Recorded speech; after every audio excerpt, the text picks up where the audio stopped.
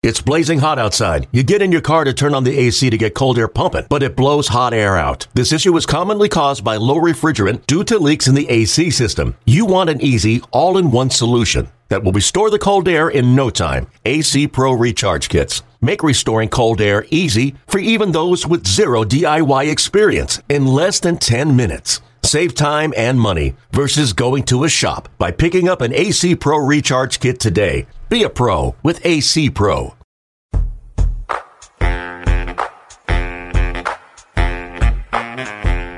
Whenever we reach a round number on the podcast, it feels like a big accomplishment. And this week's edition of the Show Before the Show podcast from MiLB.com is number 80.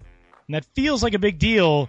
And then it just kind of seems as arbitrary as any other number. 75 seems like more of a milestone than 80. But anything that ends in a 0, you feel like, man, we made another 10 episodes. Crazy. Yeah, well, if we want to put it this way, I just looked up 80 in Roman numerals because we haven't gotten there yet for Super Bowl, so I don't know what it is off the top of my head. Let me see. I took Latin in high school because the Spanish and French teacher hated my sister. Is it LX? No, wait. Yeah, LXXX. That is correct. Yeah! Which just makes it sound like the super extra large podcast if you just look at it in a mirror. So that's true. That makes it feel like more of a milestone. I think we should go. Yeah, we should. Maybe we should just post this like the NFL did last year, changing from Roman numerals to 50. Yeah, we'll change from the number to Roman numerals for this one. Right. If they're not going to use them anymore, we're more than happy to take them. We'll inherit your Roman numerals. Sure.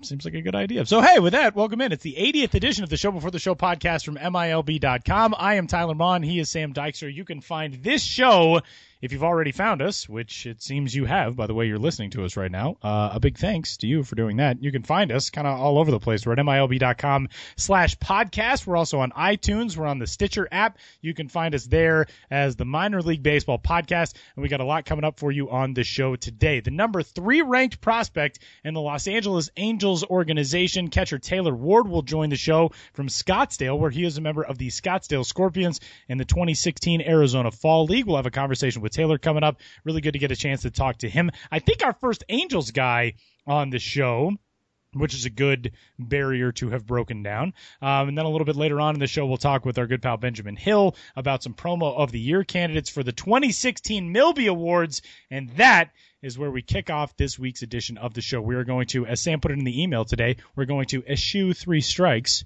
And instead, we're going to just dive into MiLBY categories. We're going to go with the 5 biggest. And we're going to get things started with the top offensive performer of the year. Here's what we're going to do. We're going to run through the 10 nominees for these categories. We'll have a staff selection. We'll have a fan selection. We'll have the stories coming out. MiLBY stories start running at the end of the month, so we will have those coming out very soon to you. We're going to run through all of the nominees. Sam and I will give you some discussion about each, then we'll move on to the next category. So we'll start with top offensive prospect, top offensive player of the year, and these are those nominees. Alex Bregman. You may have heard of him. A very good prospect in the Houston Astros organization, who this year just tore things up on his way to the big leagues, where he ended up by the end of July. This season, in 80 minor league games, slashed 306, 406, 580, did Alex Bregman. Those are good numbers. Dylan Cousins, Double-A outfielder in the Philadelphia Phillies system, bashed 40 home runs this year. He was the Joe Bauman Award winner as the minors home run leader. David Dahl, the outfielder in the Colorado Rockies system, slashed 314, 394, 569 in 92 games between Double-A Hartford and Triple-A Albuquerque before he, too, reached the major leagues late in the summer. Mitch Haniger, the outfielder from the Arizona Diamondbacks organization, a fantastic season, posted a 407 on-base percentage with 21 extra base hits through 55 games at the start of the season. And that was just in Double-A, and then jumped up at Triple-A and got even better, hit 341 over 74 games there. Rhys Hoskins, 38 home runs. He was chasing his Double-A teammate Dylan Cousins in the Philly system for that homer title basically all summer. Really impressive season from Rhys Hoskins. By the way, just as a fun wrinkle, both Rhys Hoskins and Dylan Cousins played in the Australian Baseball League, did not play as teammates in that league, now playing as teammates in the Philly system. Just kind of a cool little tie-in, one of those random baseball things from the past in their careers. Francisco Mejia, catcher in the Cleveland Indians organization, you may remember of the 50-game hitting streak this year, the longest of any minor leaguer since the 1950s. Yoan Moncada, who just crushed the baseball all over the place this season in the Boston Red Sox organization, all-world second baseman. Brandon Nimmo, the outfielder in the New York Mets organization, hit 352, 423, 541 in 97 games this year. and joined the podcast, by the way. Tyler O'Neill, who just continues to kill the ball all over the place for the Seattle Mariners, who's currently in the Arizona Fall League, bashed another 24 homers and drove in 102 runs this season, led the Southern League in slugging, RBIs, and total bases for Double-A Jackson. And finally, Hunter Renfroe, who's the Pacific Coast League's most valuable player in 2016. AAA National Championship game appearance for El Paso. Hunter Renfroe was really at the forefront of that. He slashed 306, 336, 557. Sam, your thoughts on the top offensive players of the year for the 2016 MiLBYs? Yeah, so I think we have a pretty good mix here. I know other publications have come out with their minor league player of the year already, and it's actually been kind of interesting to watch to see what different people value and to see just the wide range of picks. I think Alex Bregman has won a couple of them. Yohan Moncada has won a couple of them. I know there's a lot of talk about Dylan Cousins potentially winning other ones. So it's nice that there's not one clear-cut answer here. Personally, when we were going through who we think should win, I think I might have had Alex Bregman at the top of my list. Some people might not like the fact that he only played 80 games this year, but Tyler ran through his stats. This is a guy who hit 20 home runs in 80 games, also stole 17 bases, just tore it up at Double-A, got even better at Triple-A. And was up in the majors, by the end of July. While he was here, I think he was the best hitter in minor league baseball. That's the problem, though, is that if they're the best hitter in minor league baseball, they aren't going to be in minor league baseball very long. So how you at home kind of evaluate that, I'll leave that up to you. I think on the podcast in the past, I said, if Tyler O'Neill goes on a crazy run in the Southern League playoffs, he's definitely worthy of your consideration. Well, we certainly know he did that, helping lead Double-A Jackson to a Southern League title, was also the postseason MVP and the regular season MVP in the Southern League. So he's, another guy worthy of your consideration. If you're a guy if you're somebody who watched this guy do well, at the hitting challenge in the AFL over the weekend, just know that it shows up in games as well. I think he hit the ball off the tee out of the park. He's the first guy ever in the hitting challenge to do that. Just up and down this list. We'll touch again on Mejia in a little bit, but I'll kind of leave that off to the side. But yeah, you certainly can't go wrong. I think with any of these picks, it was tough limiting it to 10. Never mind trying to pick just one. I really like Brandon Nimmo, too. Brandon Nimmo's season this year, he only played in 97 games, and that, to me, makes it even more impressive because the amount of trips he had up to the big leagues and back, Michael Conforto was kind of in that same boat. But to hit 352, 423, 541 in 97 games with all of that time during which you're having some stretches where you're not getting regular at-bats because of the time that he spent in the major leagues is extremely impressive to me. Yeah, it's Las Vegas. Yeah, it's the Pacific Coast League, but still a lot to be excited about there. There are a ton of fun names on this list, and it was really, really tough to narrow it down just to 10. Mitch Haniger, I think, is a guy who really deserves a lot of consideration, too. Wrote about him for the organization All-Star Stories in the D-backs system, and a guy who really broke out this year and has it seems like right now, a pretty high ceiling if he can find his way to the big leagues and stick. If he does what he did this season at Double-A and Triple-A, going to be a lot of fun to watch in Arizona. Top starting pitcher, we'll move to that one next, and we'll start in the New York Yankees organization with the right-hander Chance Adams, a product of Dallas Baptist University, unbeaten in 12 starts with Class A advanced Tampa, then jumps up to Double-A Trenton, wins his first 8 decisions there in total, 13-1, 2.33 ERA through 127 and a third innings pitched this season. P.J. Conlon of the other New York system, the Mets organization, kind of comes out of nowhere. Born in Northern Ireland, which I love about P.J. Conlon, really cool story. Raised in California, he put together a string of 7 straight wins in his first 8 starts in April and May for Class A Columbia, then gets jumped up to the Florida State League in 12 outings there, a 1.41 ERA. Back in the Yankee system, Dietrich Enns, a left-hander, 14-4, 1.73, finishes the season with AAA Scranton Wilkes-Barre. Tyler Glasnow, right-hander in the Pittsburgh Pirates system. He's been so good for so long, and he's still just 23 years old. This year in the International League, 8-3, a 1.87 ERA in 20 starts. Steven Gonsalves, the left-hander from the Twins system, in Double-A this year with the Chattanooga Lookouts, 13-5, the 2.06 ERA. Josh Hader, who kind of slipped under the radar a little bit when he made the climb to Triple-A Colorado Springs. Fantastic start to the season with Double-A Biloxi in the Milwaukee system, a 0.95 ERA and 11 starts there, and he's still posted a season-long ERA of just 3.29 despite a 5.22 mark at AAA Colorado Springs. And even there, he struck out 88 batters in 69 innings, which is a pretty nice total. Mitch Keller, the right-hander in the Pittsburgh Pirates system, 8-5, 2.35 ERA, and a breakout season for him, second-round pick back in 2014. Ben Lively in the Phillies organization led all of minor league baseball with 18 wins. He went 18-5, a 2.69 ERA this season. Perfect with Double-A Reading with a 7-0 mark, then jumped up to the International League. He was tied for the International League lead in wins and did not make his first appearance in AAA until May 27th. And yeah, pitcher wins, whatever.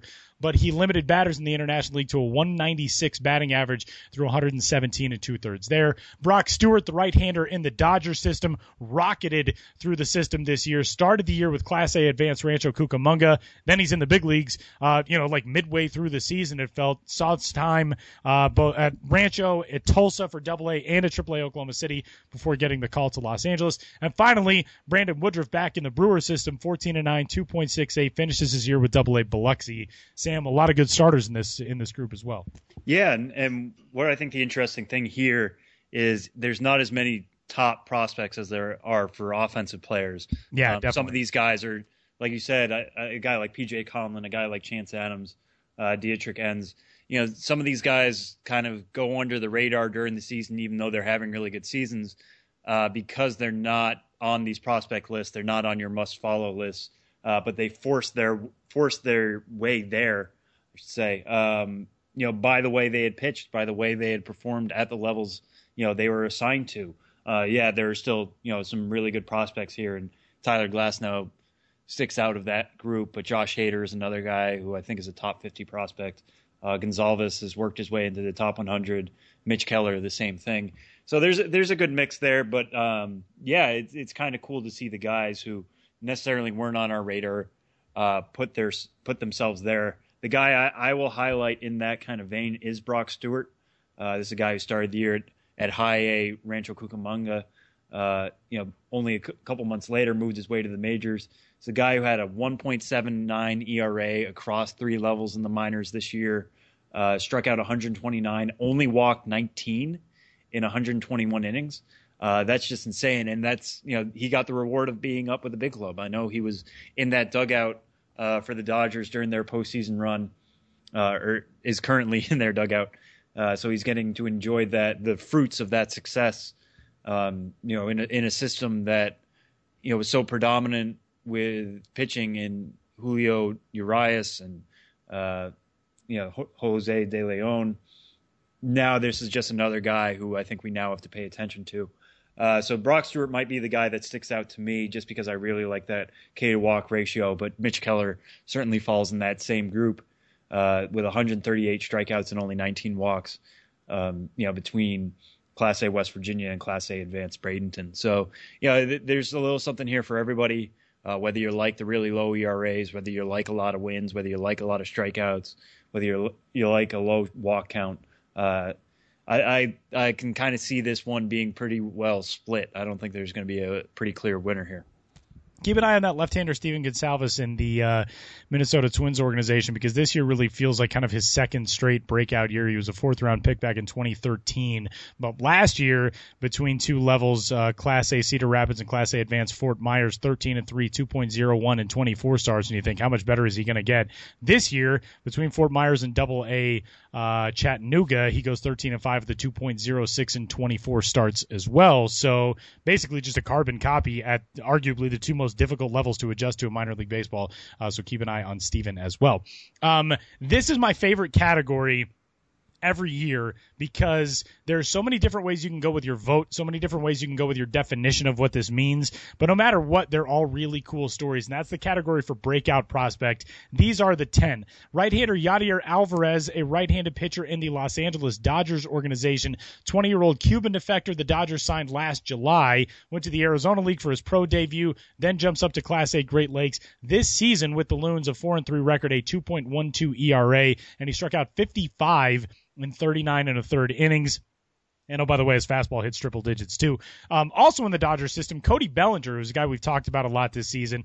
First baseman, batted .271, .365, .507. Climbs through Double-A Tulsa, reaches Triple-A Oklahoma City. Last year, 30 homers in 2015 at Class A Advanced Rancho Cucamonga. A really fun prospect and a guy who I think showed that 2015 wasn't a fluke by continuing to be successful in 2016. Mitch Keller, we talked about him a little bit. Second round pick back in 2014 for the Pirates. This year just blew up, comes back really, really strong from a forearm strain that limited him in 2015. Eloy Jimenez, who we've talked about some on the podcast as well, in the Cubs system. At the start of the year, number 10 prospect, just kind of rockets up the rankings for Chicago. Batted .329, .369, .532. Finishes his year with Class A Advanced Myrtle Beach. Reynaldo Lopez, who you saw on the mound yesterday in Game 4 of the National League Division Series for the Washington Nationals. We're obviously recording this on Wednesday, in case you're listening to it on Thursday. But this year, Reynaldo Lopez, 5-7 record, a 3.21 ERA, 126 strikeouts against 35 walks, and 109 and a third innings pitched. Really good season that sees Lopez climb to the major leagues. Tristan McKenzie in the Indians organization, 42nd overall pick back in 2015. Class A short season, Mahoning Valley was where he got things started, a 0.55 ERA and 49 and a third. Jumps up, finishes the year at Class A Lake County. Francisco Mejia, we talked about him as well, the catcher in the Indian system, 50-game hitting streak. Talk about breakout. There's not much more you can do as far as a prospect to really assert yourself than put up a 50-game hitting streak. Yohander Mendez, who is a lefty in the Ranger system, fantastic season this year. Climbs from Class A Advanced High Desert all the way to the big leagues. Ahmed Rosario, guest on the podcast last week, Double-A shortstop for the New York Mets. Second tour this season through the level. .324, .374, .459, his slash line in 120 games. And Andrew Tolles, who, again, you've seen all over your television screen over the last couple of weeks as the Dodgers made a run to the National League West title and then have gotten things started now facing a Game 5 in the division series. Andrew Tolles has been in the mix of all of that. He was released after 3 years in the Rays system, didn't play at all in 2015, was signed by the Dodgers as a minor league free agent last September, and then all of a sudden blows through 3 levels this year, makes the major leagues, and is a catalyst for that Dodgers team. So there's some really cool stories in this, too. Yeah, and I really like what you said at the top. This is one of my favorite categories. It's also the one I'm going to be writing up. So that's really exciting for me, just because it's so much fun to write about guys who obviously grew during the season, and you get to tell their stories of what happened at the beginning versus who they are at the end. Last year, I got to write about Orlando Arcia in that kind of mold. And looking back at former winners, it was Orlando Arcia last year, Daniel Norris in 2014, Michael Franco in 2013, and Dan Straley in 2012. All of which are major league players now.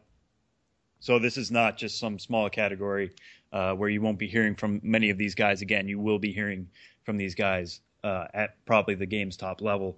But it's all about how you define breakout. Do you see breakout as a guy you completely had not thought of at the beginning of the year, and now you have to think about as one of the game's top prospects, or somebody who is now a major league contributor? If that's the case, then I think Andrew Tolles is your guy. I mean, that's just a guy who, as Tyler laid out there, was a minor league free agent last September, just completely dropped out of the Rays system. Wasn't much of anything, wasn't considered at all a prospect really this year, and now is starting games for a playoff team, and a very legitimate playoff team, the Dodgers. So he broke out in that way. But do you reward him for doing that, or do you reward somebody like Eloy Jimenez, who, as Tyler said too, was the number 10 prospect in the Cubs system? Certainly a good prospect in a loaded system, but now all of a sudden is one of the game's most intriguing bats. Could be, just one of a future all-star, a future multi-all-star with the way he's performed in his first full season. So now he's a legitimate prospect. He goes from a guy who's just somebody on a list to, okay, we want to see what Eloy Jimenez is going to do. I know he's at number 1, or certainly in the top 5 of guys I'm excited to see in this fall league year, given the way he's going to be tested after mostly playing at Class A South Bend this year. So he fits that mold. I think Yadier Alvarez fits that mold. Tristan McKenzie, same way. Ahmed Rosario is a guy, you heard from him last week. If you listened to the podcast, if you didn't, please go back and listen to it. But Rosario was a guy we thought was pretty good in terms of defense, but all of a sudden, finishes the year hitting 324 with a 374 on base percentage and 19 steals. And now we're thinking maybe he's the whole package. So he broke out in that way. It's kind of choose your flavor, choose what you like. I know I've said that about the previous other categories as well, but in that way, I don't think there's one standout guy here. Maybe this is a place you want to reward Francisco Mejia. If you're a big Indians fan, you can vote for him in multiple categories between offensive player, breakout prospect, and I think individual performance. He was nominated for the 50-game hitting streak. So, do you want to vote for him here? Or do you want to vote for him all over the place? You certainly have your chance as a guy like Rosario, who we thought was a defense-first type prospect. Now he's certainly more than that with the way he performed with the bat. So, you certainly can't go wrong with any of these 10 guys. All right. Another tough one to make a call on because, again, the definition of this is so wide open, and that's what makes the MiLBY so much fun to vote in. But best team, this is for the most dominant club in minor league baseball. And we start things off in the AA Texas League with the Corpus Christi Hooks, who started with a loaded roster. Alex Bregman was there, Derek Fisher, Teoscar Hernandez, and Corpus Christi goes on to bash 142 home runs this season in the Astros organization. Eugene, the Class A short season Eugene Emeralds, win their first title since 1975. They also broke their own Northwest League record with a 15-game winning streak. At the rookie ball level, the GCL Phillies saw the top draft pick in the 2016 Major League Baseball first-year player draft, Mickey Moniak, lead their way to the postseason with 28 RBIs and 10 stolen bases. The High Desert Mavericks, one of the craziest stories in recent memory, really, in minor league baseball, team that was contracted from the California League at the end of the season, but also won a title before that happened. The Mavs closed down the franchise with a California League championship. Jackson Generals winning their second title in franchise history, the AA affiliate of the Seattle Mariners. We talked about Tyler O'Neill, DJ Peterson, a good year there as well as Jackson rolled to a title in the Southern League. The Myrtle Beach Pelicans win their second consecutive Carolina League title after having not won one since 2000, and they did it without top prospect Gleyber Torres, who was traded from the Cubs to the New York Yankees in that midseason deal for Aroldis Chapman. The Oklahoma City Dodgers, one level below the Major League club, which has needed so many reinforcements this year. Oklahoma City, even despite all of that craziness, all of the turnover with that roster, still this year behind a pitching staff that was anchored at first by Julio Urias and then later on by Jose De Leon, now the top prospect in the organization. They led the PCL with 1,245 strikeouts as a unit. The AA Reading Fightin' Phils with a couple of guys who were chasing down 40 home runs. Dylan Cousins got there. Reese Hoskins fell too shy. A combined 78 home runs between those two. They led all three AA leagues with 1,309 hits and 790 runs, did Reading. Scranton Wilkes-Barre, the Rail Riders, winning the Governor's Cup and the AAA National Championship game in the Yankee system, and the State College Spikes in the Cardinals organization in the Class A short season New York Penn League scored 378 runs and won their second title in 3 years. It's like everybody is such a worthy contender, and not just the teams that won titles. I mean, even the teams that didn't win titles have good arguments for this award. Yeah, now I want to, kind of stress that this isn't, all right, we're going to set up a 10-team tournament and who's going to win. That's not what we're talking about with best team. We're talking about really however you want to define it. So maybe you do want to say, listen, the Scranton Wilkes-Barre Rail Riders won a AAA national championship. They would be better than all these other teams on here. That's how you can vote, but you're certainly not obligated to do so. It's, who did the best in their environment, who did the best given their circumstances, all of that kind of rolled into one. There's one I kind of want to defend because, when I was coming up with these lists, I definitely wanted this team on here, even though they didn't win a championship, was the GCL Phillies. We certainly don't talk a lot about the GCL either on the site or on the podcast more than any other league. And that's just because it's a complex level. Not a lot of fans show up. It's usually just first season rookies finding themselves. It's just a chance for those guys to set themselves up. But those GCL Phillies just went on a tear, there in the Gulf Coast League. Mickey Moniak's the guy who stands out there. They had a number of other notable Phillies prospects, but this is a team that went 43-15 for a winning percentage of .741. So almost, 75% of their games, 3 out of every 4, they were winning.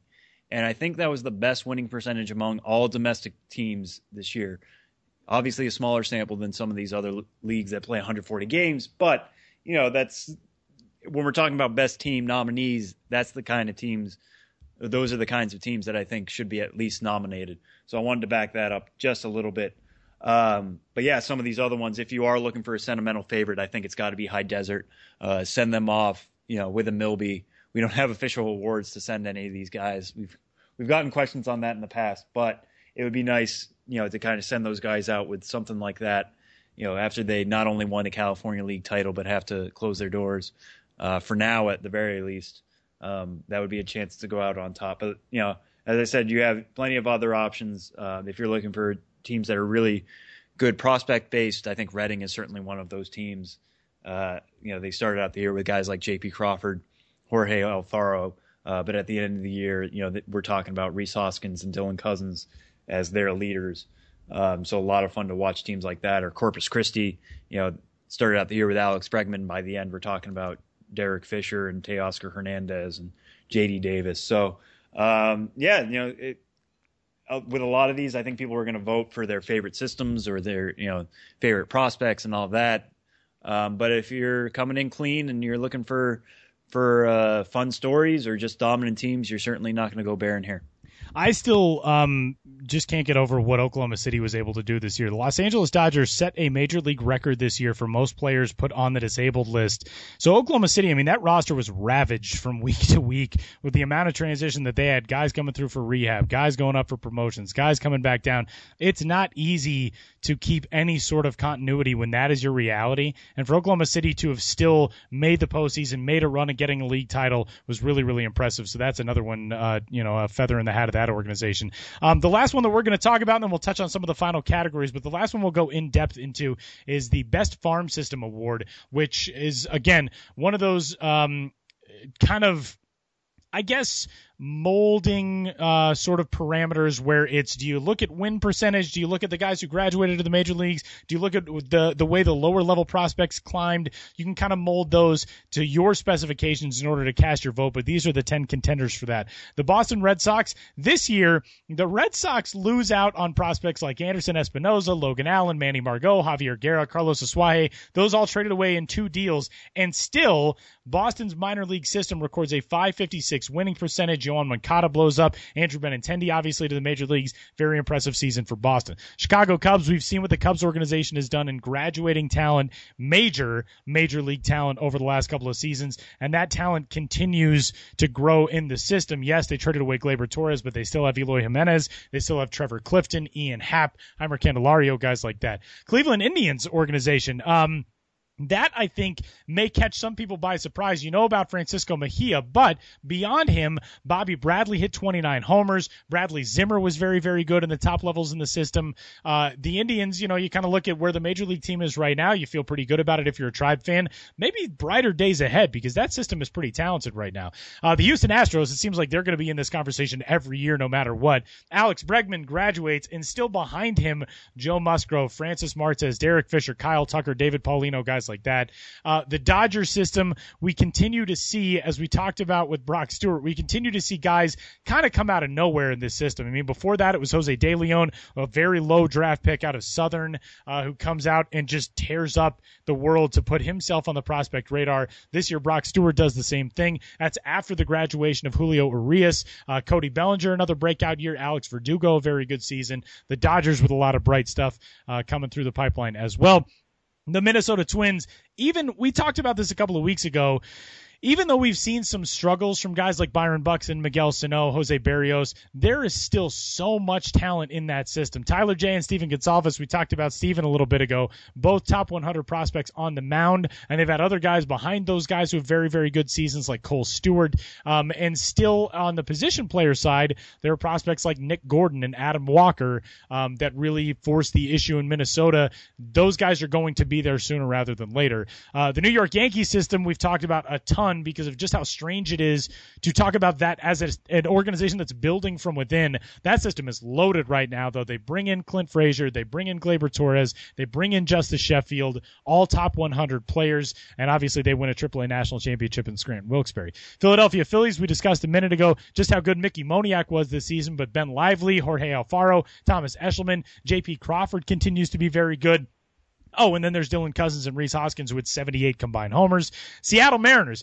This is one of the most fascinating ones to me because the Mariners last year were awful as a system in terms of winning. They had one of the worst winning percentages in minor league baseball. This year, we talked to Andy McKay, their new player development director, talked to him over the offseason coming into 2016 on the podcast. He said, one thing we're going to emphasize is winning. And that turns into the best winning percentage in minor league baseball for Mariners affiliates. This season, Tyler O'Neill and Luis Gohara really the guys who stand out in that organization. Gohara and O'Neill right now already doing some good work in the AFL. And finally, the St. Louis Cardinals, Alex Reyes and Luke Weaver, their top pitching prospects, got some late season call-ups. And even beyond them, really good performances on the mound from guys like Harrison Bader.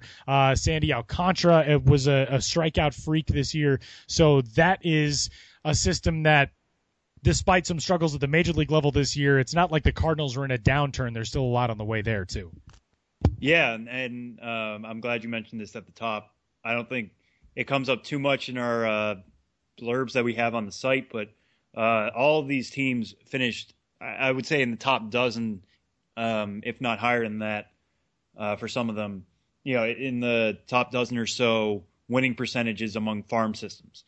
So, we're not looking at this necessarily just through the lens of, player development and guys getting better at the end than they were at the beginning, although you can certainly give them points for that. I know I certainly would. But, we're the minor leagues, right? This is minorleaguebaseball.com. Or MiLB.com. This is the Minor League Baseball podcast. We're looking for results on the field as well. And all of these systems that Tyler just went through are teams that not only, graduated talent, got a lot of good, solid prospects, turned guys into top 100 prospects, but also, won games on the field. And in that way, I think you kind of stole the words right out of my mouth with the Mariners system. That is a system I don't think anybody would have considered, a top farm system at the beginning of the year. I don't know if you would still necessarily put them in that list, but Tyler O'Neill is now definitely a top 100 prospect.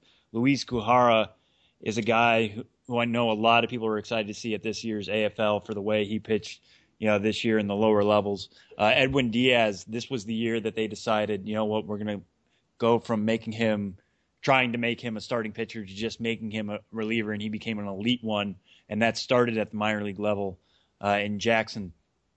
So the Mariners, you may sit there and think like, well, they don't have as much talent as the Yankees or the Red Sox or the Cubs or the Phillies or something like that. But maybe they want to earn your vote because this is a team that they won a lot of games. I think they had the highest winning percentage in the minors. They had some champions in Eugene, in Jackson.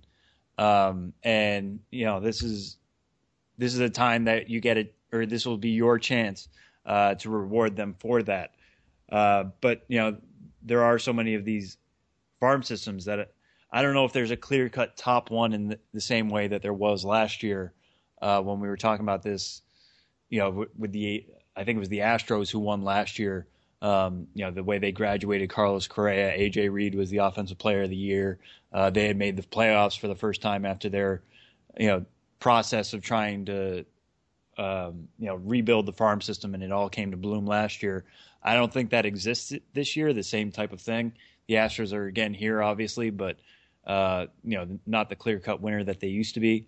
So, vote the way you want. We're going to be announcing our winner. We've already chosen. Vote your conscience. Vote your conscience. America. I think I have to throw that in there, and not in a Ted Cruz type of way. I legitimately mean, please vote your conscience. Vote your conscience. I don't care which way you vote. And, so this will be a fun one to see how the fans kind of take it in the way we took it when we were voting on the staff vote. There are a handful of other categories that you can go check out at MiLB.com/MiLBY as well, including top relief pitcher, game of the year, best performance, photo of the year, and promo of the year, which we'll be discussing in depth a little bit later with Benjamin Hill. And also 3 video categories, top play, top home run, and best blooper, which are always a ton of fun if you're looking for something to do to waste some time at work, which we don't condone, of course. For us, it is work. But yeah, exactly. It's not really wasting time. So yeah, no, we're good that way.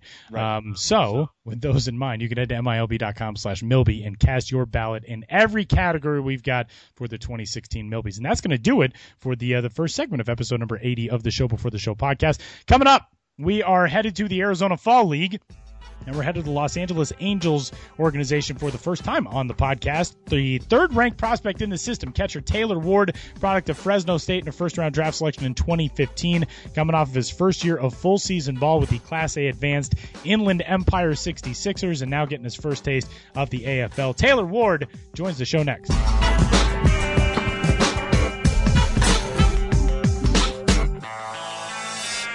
Talking a lot of Arizona Fall League today, and we head down to the AFL for the first time in the 2016 season, where we find our guest for this week's edition of the Show Before the Show podcast. It is the third-ranked prospect in the Los Angeles Angels organization, catcher Taylor Ward, who is a member of the Scottsdale Scorpions for the 2016 AFL, and coming off a heck of a good opening day in AFL action. Taylor, welcome to the show. What's going on?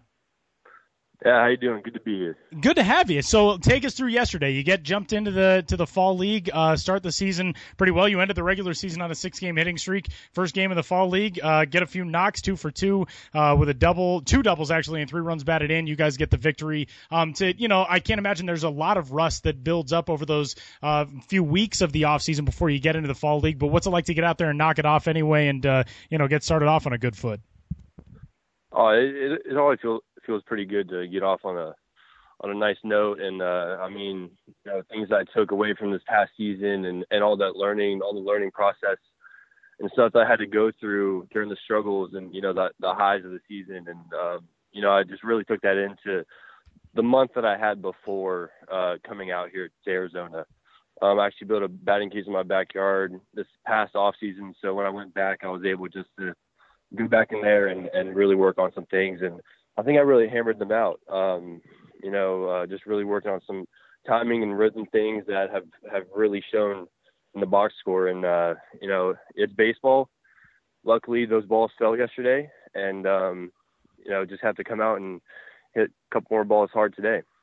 The first round of the 2015 draft, you went to the Angels with the 26th overall pick, and then all of a sudden, you get thrown into this fire of pro ball. You go off to Orem, you play in the Pioneer League, then it's off to Burlington. You get 24 games toward the end of your first year in full season ball, and then your first full season this year is in the California League, which is a tough level to jump into. But to be able to now have this opportunity, you're going against, basically all-star teams every day in the AFL. What does that do for you, just competitive-wise and mentality-wise, knowing that the Angels think this much of you, they want to see you in action against really top flight competition, handling really top flight staff, seeing really good pitching, being able to have that as an opportunity at the end of your first full year in professional ball? Oh, absolutely. Having them send me here, it shows that they really like what I'm doing and what I've been working on this past season. And, getting with Jose Molina and Mike Sosa earlier in spring training, getting with those guys, they totally changed me, for the better. And, finally having a catching coach and catching coaches, is being surrounded by guys that have been playing the game for years, years on years. And, to have those guys next to me, it's showing up in the games and doing everything that I can. It's a fun little process, and, to be here under the Angels, and it's awesome. It's awesome. These are players that you'll see, in the big leagues one day. These pitchers, this electric stuff that they have, and being able to face this stuff on a consistent basis will only help. Yeah, and you kind of touched on it there. One thing I wanted to get to, it's something we always ask guys head to the AFL. Just how do you kind of view it? Is it another chance to build on things? Is it a chance to measure yourself up? When they told you were going to get this opportunity, how did you kind of view moving to the Fall League?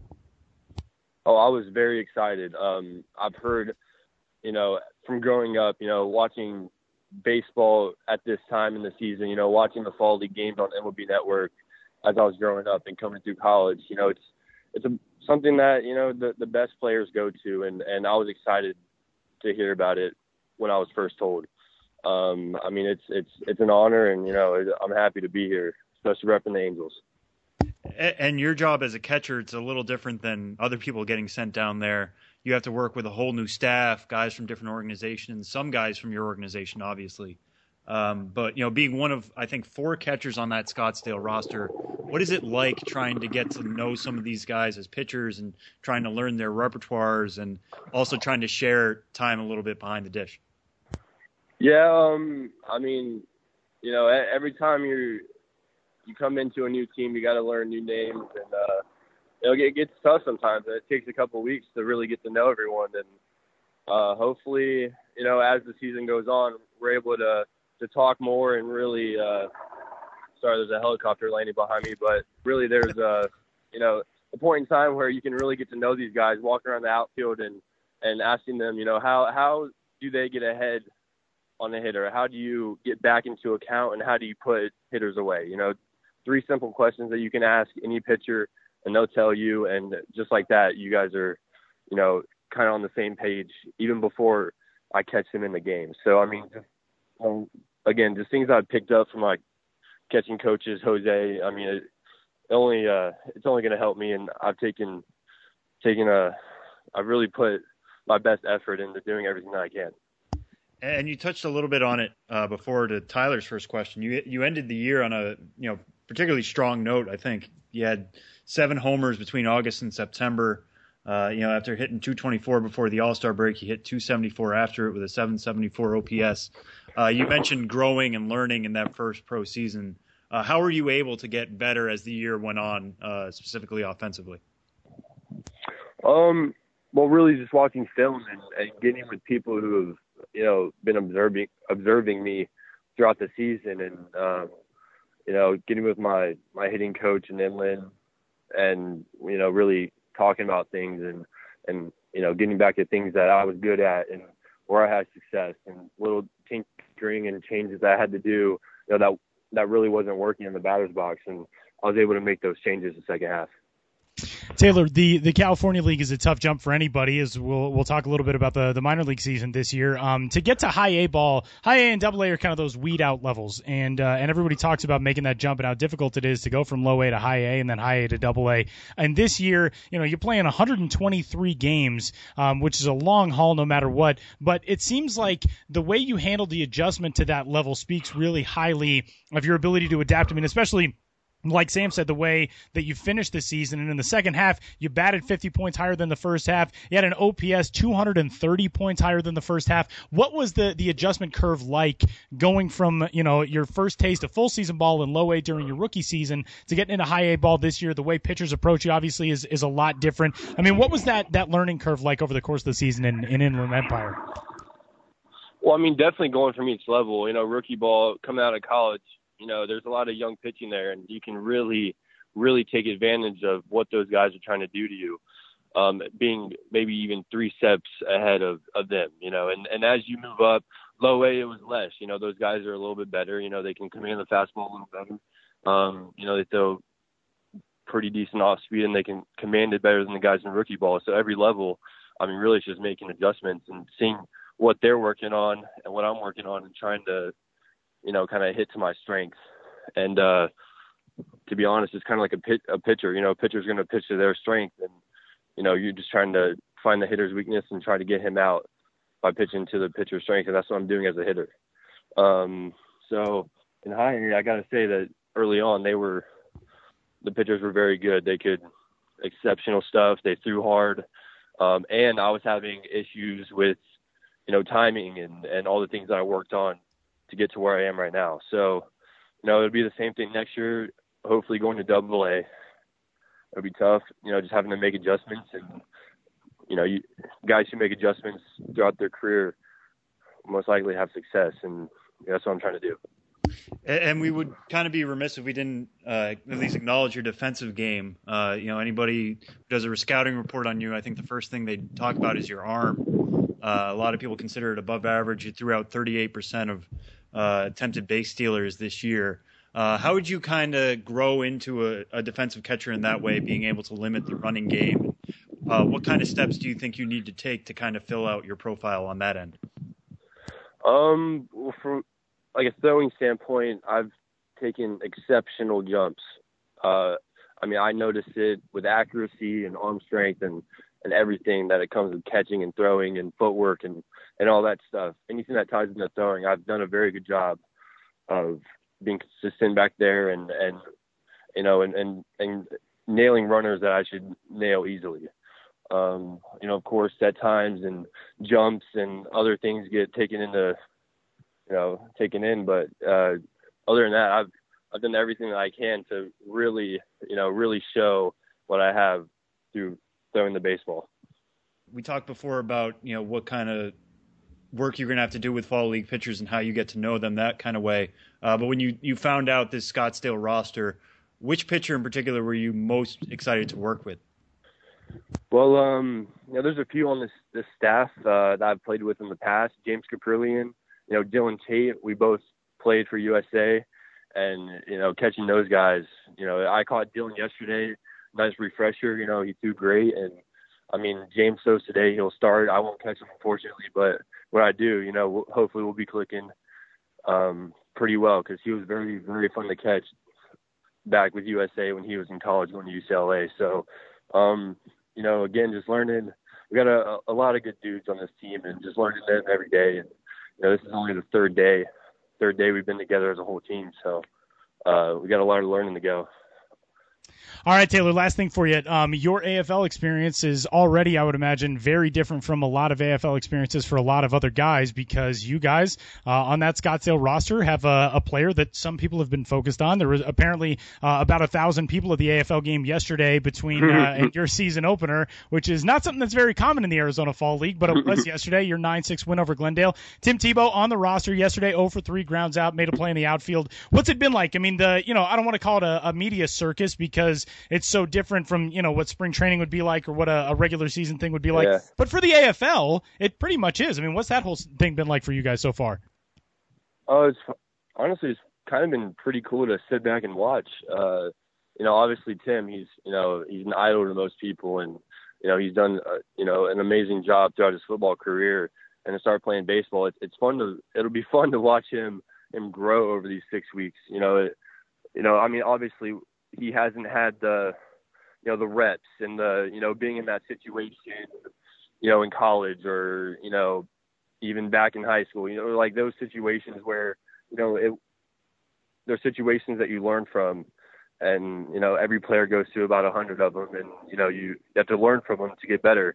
And he just hasn't done that yet. So you see that, during BP, when he takes his fly balls and stuff like that. And all these guys are great. They'll get with him, talk to him, tell him exactly what they're thinking. And he also has been able to talk to us and really, help us out. And it'll be a good 6 weeks just to have him around, especially for that, and just to watch him grow. He is Taylor Ward. You can find Taylor on Twitter, by the way. Taylor there is at WardyBoy7, WARRDYBOY7. And Taylor, thanks a ton for the time, man. Congratulations on a good start to the AFL season. Best of luck over this next 6 weeks, and we'll be looking forward to watching you some more in 2017.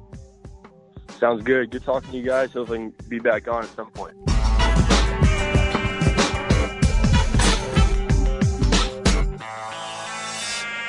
Big thanks to Taylor Ward for joining the show. We're going to talk a little bit AFL later on, but we're going to continue the conversation on MiLBYs, which are up for your votes now at MILB.com/MiLBY, or MiLBYs, plural, if you so prefer. And one of those categories, one of our biggest categories of the year, Promotion of the Year, which is where we bring in Benjamin Hill, who is the guru of all things promotion. Hi, Ben. Hi, but I don't like to be called a guru. Okay. It's too much pressure on me. Okay. Is there an alternate title you would prefer? Maven. Shaman? Maven. Maven is a good one. Maven is a good one. Okay. We'll go with that. The promo Maven. I almost said the Guru Maven. The Guru Maven. The Guru Maven, yes, that's me. Well, the promo of the year is up for your votes now at MiLB.com. There are 10 worthy finalists, and we're going to run through them with Ben. First off, Ben, well, let's go down the list. We'll start in Bowling Green. The Bowling Green Bootleggers, kind of an alternate history. Had they been named a different thing, the Bootleggers, that's what the Bowling Green Hot Rods took the field as for a game in the 2016 season. They, in 2008, actually started this trend of what could have been with a promo all the way back then, which was the Blind Cave Shrimp at the time, I believe, correct? It was, and you say 2008 because that's what I wrote in my little capsule write-up of this promotion, and I'm now realizing that was incorrect, so I apologize to everyone. It was in 2009. Okay. But yeah, the Bowling Green Hot Rods, they did the first ever What Could Have Been night in 2009 with the Cave Shrimp, and so they returned to the concept this year and did the Bowling Green Bootleggers. The Cave Shrimp won Promo of the Year in 2009, so maybe history will repeat itself here. But I just thought this was one of the most creative theme jerseys of the year. The Bootleggers honoring Bowling Green's whiskey history and the illicit production and distribution of drugs. Fans also got complimentary mason jars on the night of the Bootleggers promotion, which is pretty cool. Staying in low A ball in the South Atlantic League, the Columbia Fireflies paid tribute to the late artist Prince with the Purple Game night in Columbia, which is really cool. We unfortunately have had way too many celebrities that passed away too young this year that we've had to honor, but this is a cool one in Columbia. Yeah, absolutely. The Fireflies, this being their first season, I think on the whole we're pretty conservative with promotions. It takes a lot more effort to open up a ballpark and just run a team consistently. So, I'd expect them to do more things along these lines going forward. But they really jumped on honoring Prince the way no other team did. It came about because Prince had played a show in Columbia years prior and ended up making a very sizable donation to a Columbia-based charity to help kids in the area with their education. And so he had kind of a unique tie to the city. The team decided to honor him. They wore the purple Prince jerseys, of course. They had a band playing Prince songs. They had purple fireworks, and then of course all the little minor league style details you'd expect, like if you drive a little red Corvette to the game, you get in free. Kiss Night. Always a good one, but El Paso kind of brought this to a different level this year with a themed jersey for Kiss Night, and they got to be sort of the team that first did a full-on Kiss Night in that regard, because it's not always easy to get these things approved, but El Paso took it to that length. Yeah, that's one thing that OT Sports, one of the leading theme jersey providers, in the industry, what they do sometimes is they get their own license to produce a certain type of jersey, and then the teams can just say, oh, we like that, and do it, and it's already licensed through OT Sports. So that's what OT Sports did. And it's funny, I was at the winter meetings last year at the trade show, and the OT Sports booth had these Kiss jerseys, and I tweeted out all right, what's going to be the first team to wear these Kiss jerseys? And Brad Taylor, the GM of the Chihuahuas, who's a huge Kiss fan, within hours of my tweet said, it's going to be me, just watch. And, he made it happen there at the winter meetings. And I think one of the reasons this promotion was so successful is there's the so-called Kiss Army. This is a band that has generations of fans, kind of like Star Wars. The peak of Kiss's popularity was probably around the same time Star Wars was coming out, but it's become one of those enduring legacy things now where, it's endured through decades. And so there's a huge fan base, and, that fan base loves to spend their money, just like with Star Wars, on the paraphernalia. So this jersey auction raised $20,000, which is the most successful jersey auction the team had ever had. And of course, there's great visual elements when you're doing a Kiss promotion because of the face paint and the general theatricality of the band themselves. So it really translates well to minor league baseball, and I'd expect other teams to do it because you can really get the fans out there who love Kiss. Maybe they don't love baseball, but they love Kiss. Didn't El Paso's promotion of this promotion for the MiLBY, didn't that get retweeted by Kiss, the Twitter account or something like that? Yeah, Speaking it did. Of the Kiss Army. It did. The Chihuahuas, who won Promo of the Year just 2 years ago with the Chihuahua jersey, if you recall, the big close up, close up of a Chihuahua face, and so they're trying to win again just 2 years later, and they put together a little promo video saying vote for Kiss Night, and they tagged Kiss in the tweet, and it got a retweet. It actually got, and then it got a whole separate tweet just from the Kiss account, and they have over 1 million followers. So if I'm handicapping this race, I'm thinking Kiss Night might be in the lead, because I don't know of any other teams on this list that have gotten such a pronounced social media push. I mean, unless, we'll turn to this next one, unless there's big wedding fans out there, something like that. Maybe Fresno, the team that had the big fat Fresno wedding show, people could actually get married there this year. Maybe, I don't know who they would tag in it. But yeah, to kind of talk about this one, why it kind of stood out to you having so many weddings at the ballpark. Yeah, a lot of teams have had renew your vow ceremonies at the ballpark, and Fresno, they decided to have a wedding show, with all sorts of wedding related vendors coming to the ballpark, and they punctuated that by getting their mascot Parker ordained through the Universal Life Church. And so the mascot legitimately got ordained and then married 3 couples at the ballpark and renewed the vows of 3 others. This is probably the goofiest promotion among the finalists, and one that maybe didn't, really move the needle in terms of the number of fans who came out to the ballpark for it. But it's such a creative idea. Any team can do it, can get their mascot ordained. It got a lot of publicity nationwide just because it's so goofy and crazy. And I couldn't resist in my scientific process of narrowing this down and including the nominees. This one snuck in there for sure. And this next one, it seems like it was pretty early on in the year. I remember we talked about it a little bit on the podcast really early in the season, but the life-size bobblehead Hall of Fame in Harrisburg inducted Vlad Guerrero, Cliff Floyd, and Bryce Harper. I remember they got Vlad to show up. All these months later, what still sticks out about this one? Well, this is the Harrisburg Senators have never had a team Hall of Fame. And, a lot of minor league teams have a team Hall of Fame. And, of course, it's a great thing to have. It's going to capture some fan interest, but usually it's just some plaques or just a sign at the ballpark that says, here are the best players who've come through and played for our humble franchise, en route to big league stardom.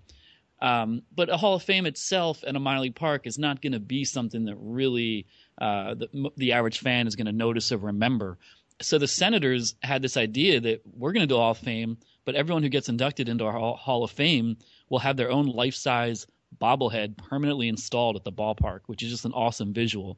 So they started with Vlad Guerrero in April, and Vlad Guerrero showed up, and then fans got, mini or normal size bobbleheads of Vlad Guerrero. And then later in the year, they did similar promotions with Cliff Floyd and Bryce Harper, although neither of them showed up. I don't know what Bryce Harper was doing. Should really stick to it. Remember his roots, dude. Yeah.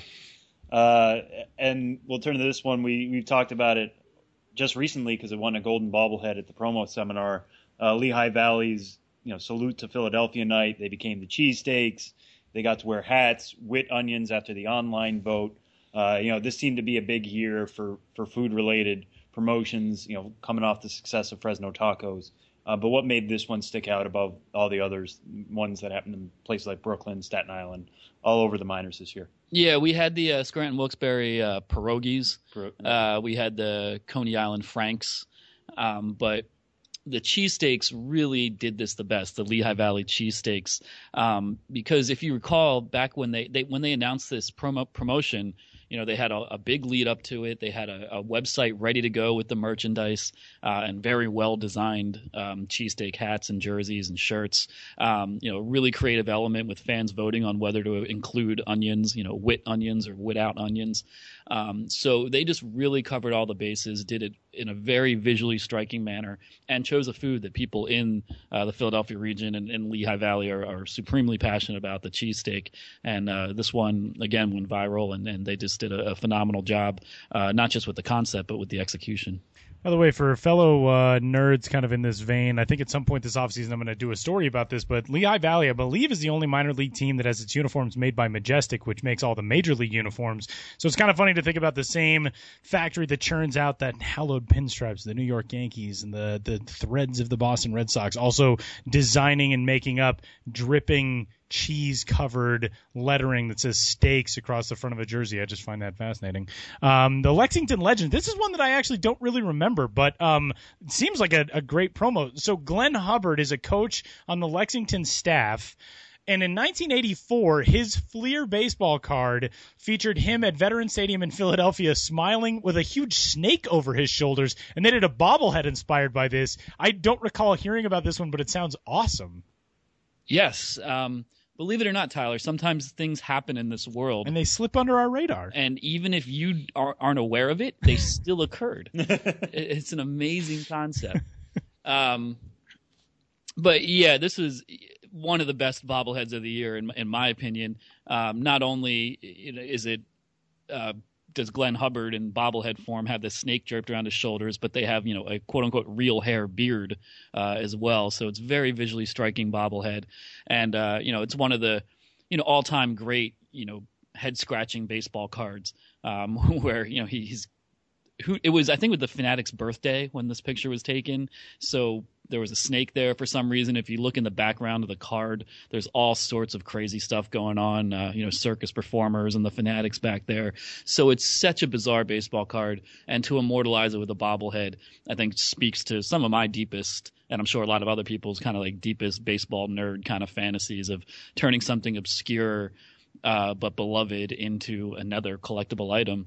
And Glenn Hubbard's on the coaching staff, and I've talked to people with the Legends, and apparently he's a pretty old school, no nonsense guy. So he's very kind of conflicted about this promo, kind of being like, "Are you kidding me?" I don't think he really got in the spirit of it. But at the end of the day, it got a lot of attention, and I think even Glenn Hubbard was happy because I think he was contacted by people who he probably hadn't talked to for a long time because this got so much publicity, and it honored a truly great baseball card. And I think coming up next will be the Billy Ripken 1989 Fleer bobblehead. Oh, that would be perfect.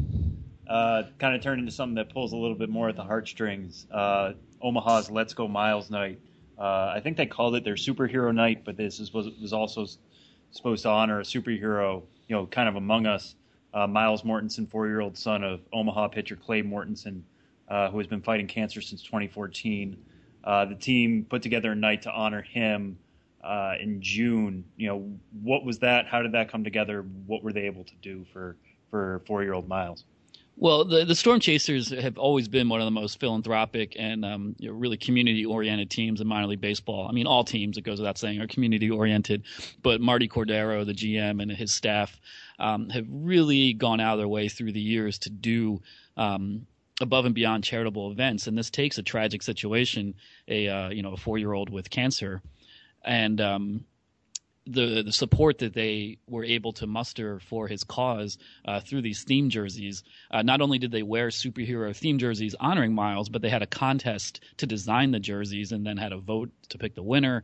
And so there was a real strong lead up to this promotion. And superhero nights are one of the biggest recurring theme nights in minor league baseball. But to take that concept and say, who's the superhero here? It's this 4-year-old kid who's going through something horrific, as is his family, and we're going to support him, and we're going to kind of redefine what true heroism is. I think that's a great concept, and they raised a lot of money for Miles and for cancer charities in general.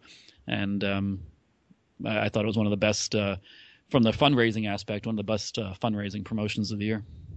That is a really, really cool one. And by the way, you can find more information about the organization at facebook.com/Let's Go Miles. And as of last month, there was an update that Miles was gearing up for round 4 of chemo and antibody therapy at a hospital in Arizona. So you can go check that out and throw all of your weight behind ending childhood cancer, because I know that's near and dear to a ton of people's hearts. Man vs. Marathon was another charitable endeavor taken on by the Scranton Wilkes-Barre Rail Riders. And this was last season, the Rail Riders brought 12 teams of 5 runners each. And this is such a clever idea. They tried to run a team marathon in less time than it took to play that night's 9-inning game. And I mean, that's one of those things that you think of as it's being laid out and you think, man, that is an ingenious idea. But what was the story behind this one? Yeah, and it took a lot of coordination too. And, like a lot of things, it sort of just started as an offhand comment, kind of a joke. The staff, this year's Rail Riders team, for whatever reason, was just in the habit of habitually playing 3-hour-plus ball games, and the staff just started to joke like, what would take longer, to run a marathon or to play our games?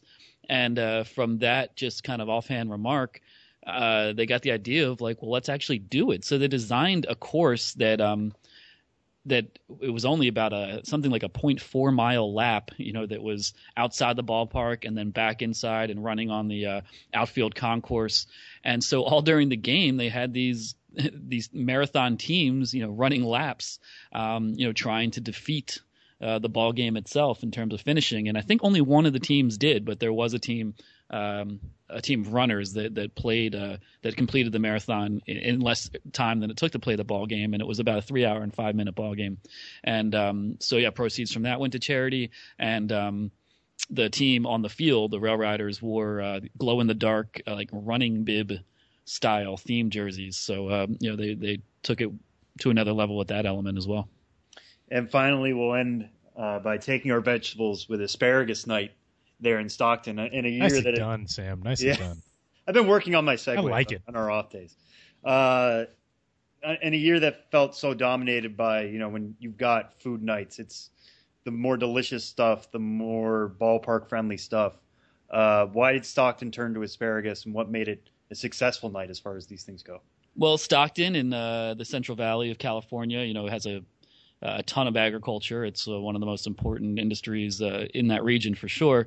And Stockton is known as the asparagus capital of the world. There's a ton of asparagus grown in that region. So this is a local pride thing. And a couple years ago, the ports introduced a asparagus alternate logo. And it has 5 o'clock dock, this grizzled sailor type holding stalks of asparagus. And they just continue to take this asparagus, their love of asparagus, and just keep pushing it further and further. And this year they wore asparagus themed jerseys and asparagus trivia questions, and of course all sorts of asparagus specialties at the concession stands, including the asparagus hot dog, which I got to see when I visited Stockton later in the year, and it was a very polarizing thing, putting asparagus on a hot dog. But every night at the ballpark in Stockton, you can get deep fried asparagus if you are into that kind of thing. And when I did visit Stockton, I did talk to the team about the promotion, and I did hear that maybe the bathrooms are not where you want to be on asparagus night. Oh, that's a good point. It's a good disturbing point. Those are the 10 finalists for promo of the year, which will be up on the site as your votes are all tabulated and counted, and hopefully no voter fraud. An overblown problem in the MiLBYs. Obviously, we've got very strict controls over these things, but. In addition to this year's candidates, Ben's also going to be taking a look at some past season's candidates and winners, in fact, of the MiLBY for promo of the year, because those have kind of gone, we talked about a Golden Bobblehead Award going to the Bowling Green Club for the Cave Shrimp Night, which then turns into, this season, the Bootleggers, but also spawned a ton of similar promotions from other teams around the country. What are some of the ones you're going to be looking back on from the MiLBY perspective? Well, the first promo of the year was staged in 2008. And so this 2016 marks the 9th time we've done this, had a Promotion of the Year award through MiLB.com and the MiLBYs. So, the story I have coming out on Thursday just takes a look back at each of the 8 previous winners, just kind of a trip down memory lane, if you will. And so I'm just providing a little background on each of the previous winners.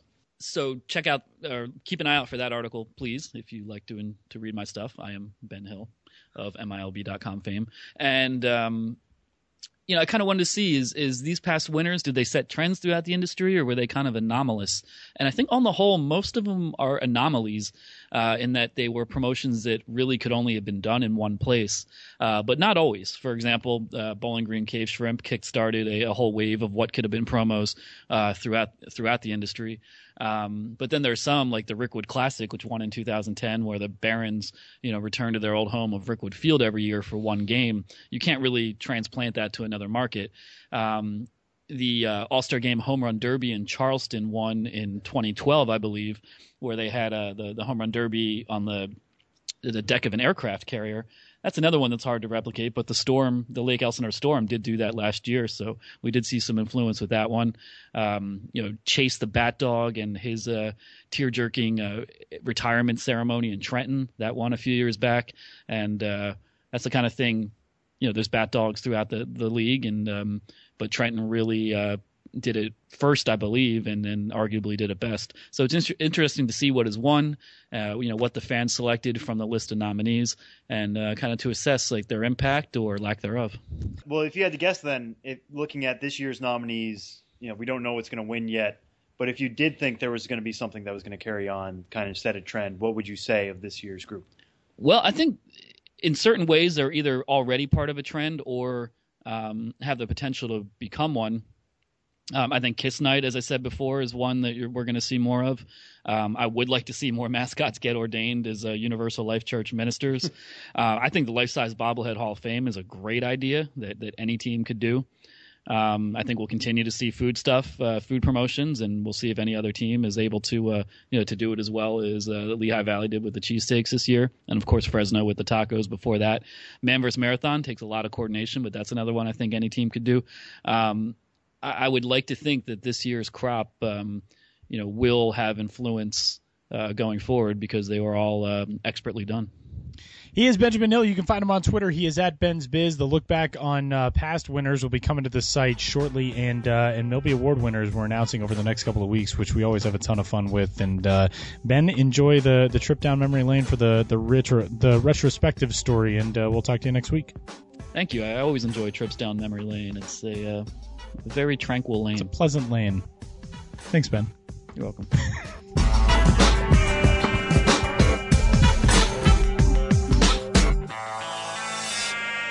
Taylor Ward on Twitter at WardyBoy7 with 2 R's in there, by the way, just to clarify, because WardyBoy7 with 1 R is way too cool for everybody and has his account locked, and also is not Taylor Ward. So no reason for you to go check him out. So WarrDYBOY7 for Taylor Ward. Benjamin Hill is at Ben's Biz. You can find him there. You can also find Sam Dykstra on Twitter.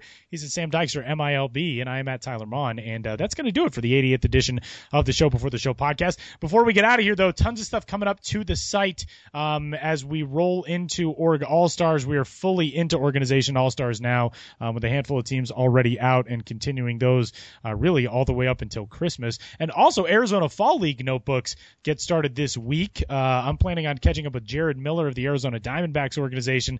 Last night struck out 4 over an inning and 2/3 in his AFL debut. That story will run on Friday. That's our first AFL notebook. So yeah, we're getting things started fast and furious with the AFL.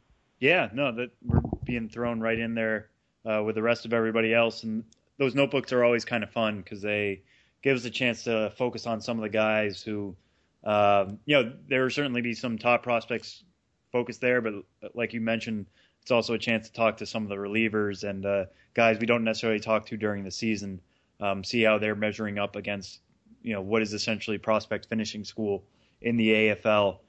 So I always enjoy those.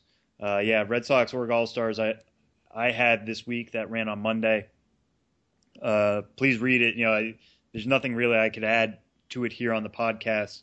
But if you have any questions about the Red Sox in their farm system from this year, please tweet them at me. I'll be more than happy to talk you through it or talk with you about your thoughts about a pretty good year in the Boston organization, ALDS sweep notwithstanding.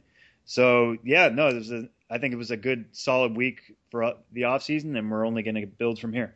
Only getting started. A programming note coming up in 10 days. I'm actually headed down to the Arizona Fall League for a couple of days of action. So if you've got AFL stuff that you would like Sam and I to discuss or you would like me to try to get a handle on while down there, or a prospect you want to hear from on the podcast, feel free to fire those our way. I am going to put in a request for Tim Tebow. I assume that request will be turned down. I know that the media availability for him is pretty limited at this stage, but just so you are aware, we are going to do that. We'll attempt to get him on the podcast to talk about AFL and all kinds of things with a baseball career getting started. But other than that, the Arizona Fall League is just a ton of fun. As of right now, with all the Major League postseason craziness, you're not going to see a lot of that coverage as of yet on MLB Network. But when the playoffs and the World Series wrap up, then you'll start seeing a lot more of that stuff as the AFL reaches its conclusion in early November. So that's always fun, too. And you can, of course, check out stuff on MLB.com as well as all of our coverage on MILB.com as well. There's a lot of as wells in there as well. It just means we're building on a lot of things. That's all. I'm interested in the job at corporate in well. In well. If this job is in a well, I don't want it. All right, that's going to do it. We'll get out of here. He's Sam. I'm Tyler. Talk to you next week.